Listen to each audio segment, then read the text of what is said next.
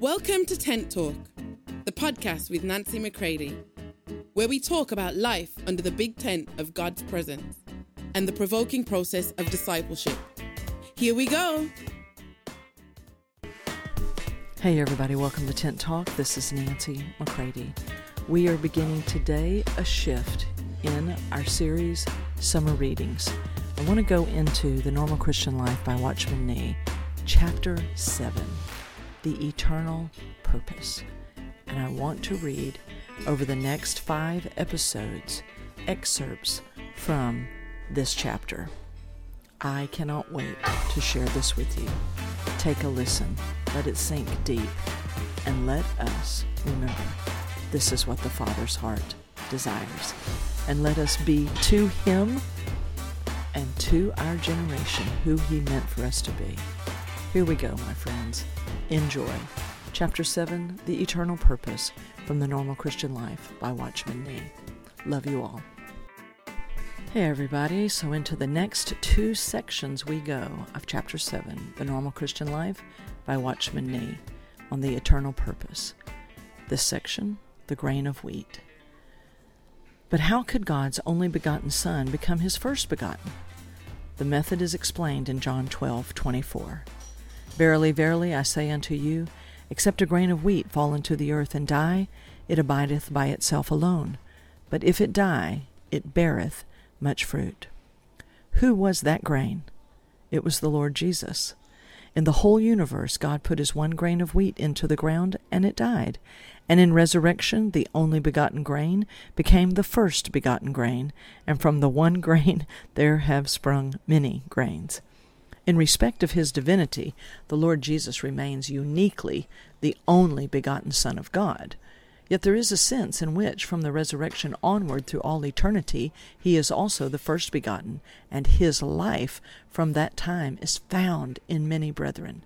For we who are born of the Spirit are made thereby partakers of the divine nature. 2 Peter 1:4. Though not, mark you, as of ourselves, but only, as we shall see in a moment, in dependence upon God and by virtue of our being in Christ. We have received the Spirit of adoption, whereby we cry, Abba, Father. The Spirit Himself beareth witness with our spirit that we are children of God.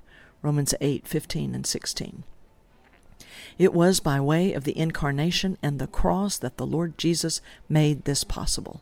Therein was the Father heart of God satisfied, for in the Son's obedience unto death the Father has secured His many sons. The 1st and the 20th chapters of John are in this respect most precious. In the beginning of his gospel, John tells us that Jesus was the only begotten from the Father. At the end of his gospel, he tells us how, after he had died and risen again, Jesus said to Mary Magdalene, Go unto my brethren and say to them, I ascend unto my Father and your Father, and my God and your God. John 20, verse 17. Hitherto in this gospel, the Lord had spoken often of the Father or of my Father. Now, in resurrection, he adds, and your Father. It is the eldest Son, the first begotten, speaking. By His death and resurrection, many brethren have been brought into God's family, and so in the same verse He uses this very name for them, calling them my brethren. By doing this, He affirms that He is not ashamed to call them brethren. Hebrews 2:11. The choice that confronted Adam. God planted a great number of trees in the Garden of Eden, but in the midst of the garden, that is, in a place of special prominence, He planted 2 trees, the tree of life and the tree of the knowledge of good and evil. Adam was created innocent. He had no knowledge of good and evil. Think of a grown man, say 30 years old, who has no sense of right or wrong, no power to differentiate between the two. Would you not say such a man was undeveloped? Well, that is exactly what Adam was, and God brings him into the garden and says to him, in effect, Now the garden is full of trees, full of fruits, and of the fruit of every tree you may eat freely.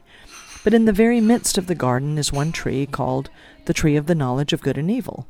You must not eat of that, for in the day that you do, so you will surely die. But remember, the name of the other tree close by is life. What then is the meaning of these two trees? Adam was, so to speak, created morally neutral, neither sinful nor holy, but innocent, and God put those two trees there so that he might exercise free choice. He could choose the tree of life, or he could choose the tree of the knowledge of good and evil. Now, the knowledge of good and evil, though forbidden to Adam, is not wrong in itself.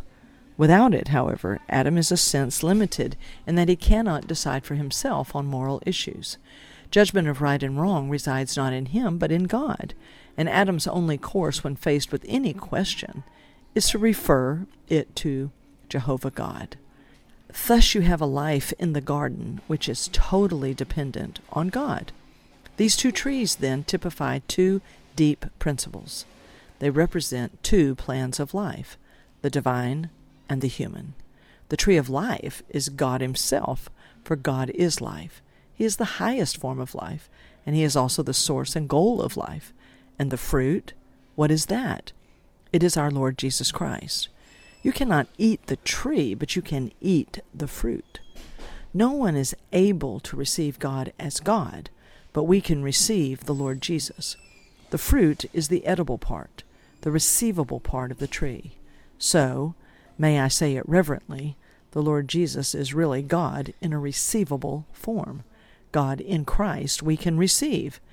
If Adam should take of the tree of life, he would partake of the life of God. Thus he would become a son of God, in the sense of having in him a life that derived from God. There you would have God's life in union with man, a race of men having the life of God in them and living in constant dependence upon God for that life. But if instead Adam should turn the other way and take of the tree of the knowledge of good and evil, then he would develop his own manhood along natural lines apart from God. As a self-sufficient being, he would possess in himself the power to form independent judgment, but he would have no life from God. So this was the alternative that lay before him. Choosing the way of the Spirit, the way of obedience, he could become a son of God, living in dependence upon God for his life, or, taking the natural course, he could put the finishing touch to himself, as it were, by becoming a self-dependent being, judging and acting apart from God. The history of humanity is the outcome of the choice he made. Wow, is it? Think on these things, my friends. See you soon.